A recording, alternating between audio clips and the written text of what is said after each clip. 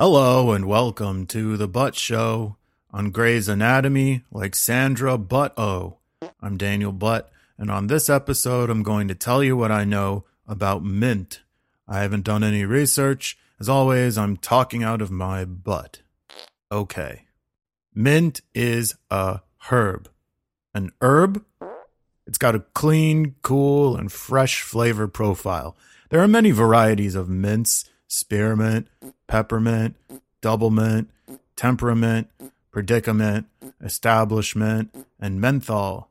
What's unique about this herb is that sometimes it's a featured component of a menu item, like the mint sauce that so often accompanies lamb, and other times it serves to completely obliterate all flavors in your mouth, like an Altoid. Most often it's paired with sweets to make something like a mint chocolate chip ice cream, or a shamrock shake, or an Andes mint. Then again, it can be successfully paired with an alcohol, like in a mint julep, a mojito, or mouthwash. Have you ever felt a confusing burning sensation? Well, hopefully it was the direct result of rubbing some icy hot or tiger balm onto a muscle ache, and no other reason. These medicinal salves are what's known as topical mints. What about going to the mall or a movie theater at the peak of a hot summer afternoon and feeling the relieving waves of cool air rush over you? That's what's known as aerosolized mints. Now I hope you're sitting down because I'm going to blow your mind. Mint is actually nothing more than a cool placebo. And I don't mean cool in the trendy sense, like a cool placebo all the popular kids are taking, like a sugar pill. No, I mean temperature-wise. Mint is simply a cool placebo. However applied to the body, whether ingested as food or applied to the skin, mint is something we trick ourselves into thinking is effective. If you collect a bunch of stuff, you've undoubtedly seen and or used the term mint condition.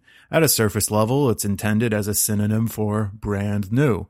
Why not just say brand new then? Well, as someone who has had their third eye opened, you know now that mint is a placebo, a big fat nothing trying to stand for something. Calling something mint condition is a way of lying about it being brand new. Don't fall for it. It likely means that the collectible item is in fact very old and hastily fixed up to appear new.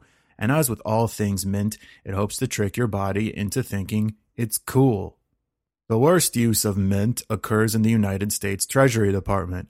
All of the little factories where money is made are called, wait for it, mints. This might be easy to dismiss at first because United States paper currency is thin green wisps of paper like mint leaves.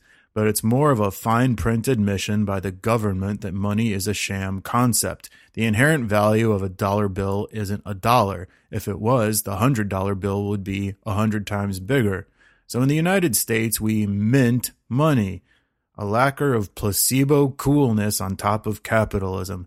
I'm not a financial advisor, but I can guarantee you're better off burying gold bricks in your backyard. And that's all I know about mint. This episode's Stump the Butt question is, what cups and balls con game shares a couple syllables with a colloquial name for traveler's diarrhea? Find the answer on the back of this podcast. To submit a topic for a future episode or to listen to previous epissodes, go to thebuttshow.com. Take care, everyone.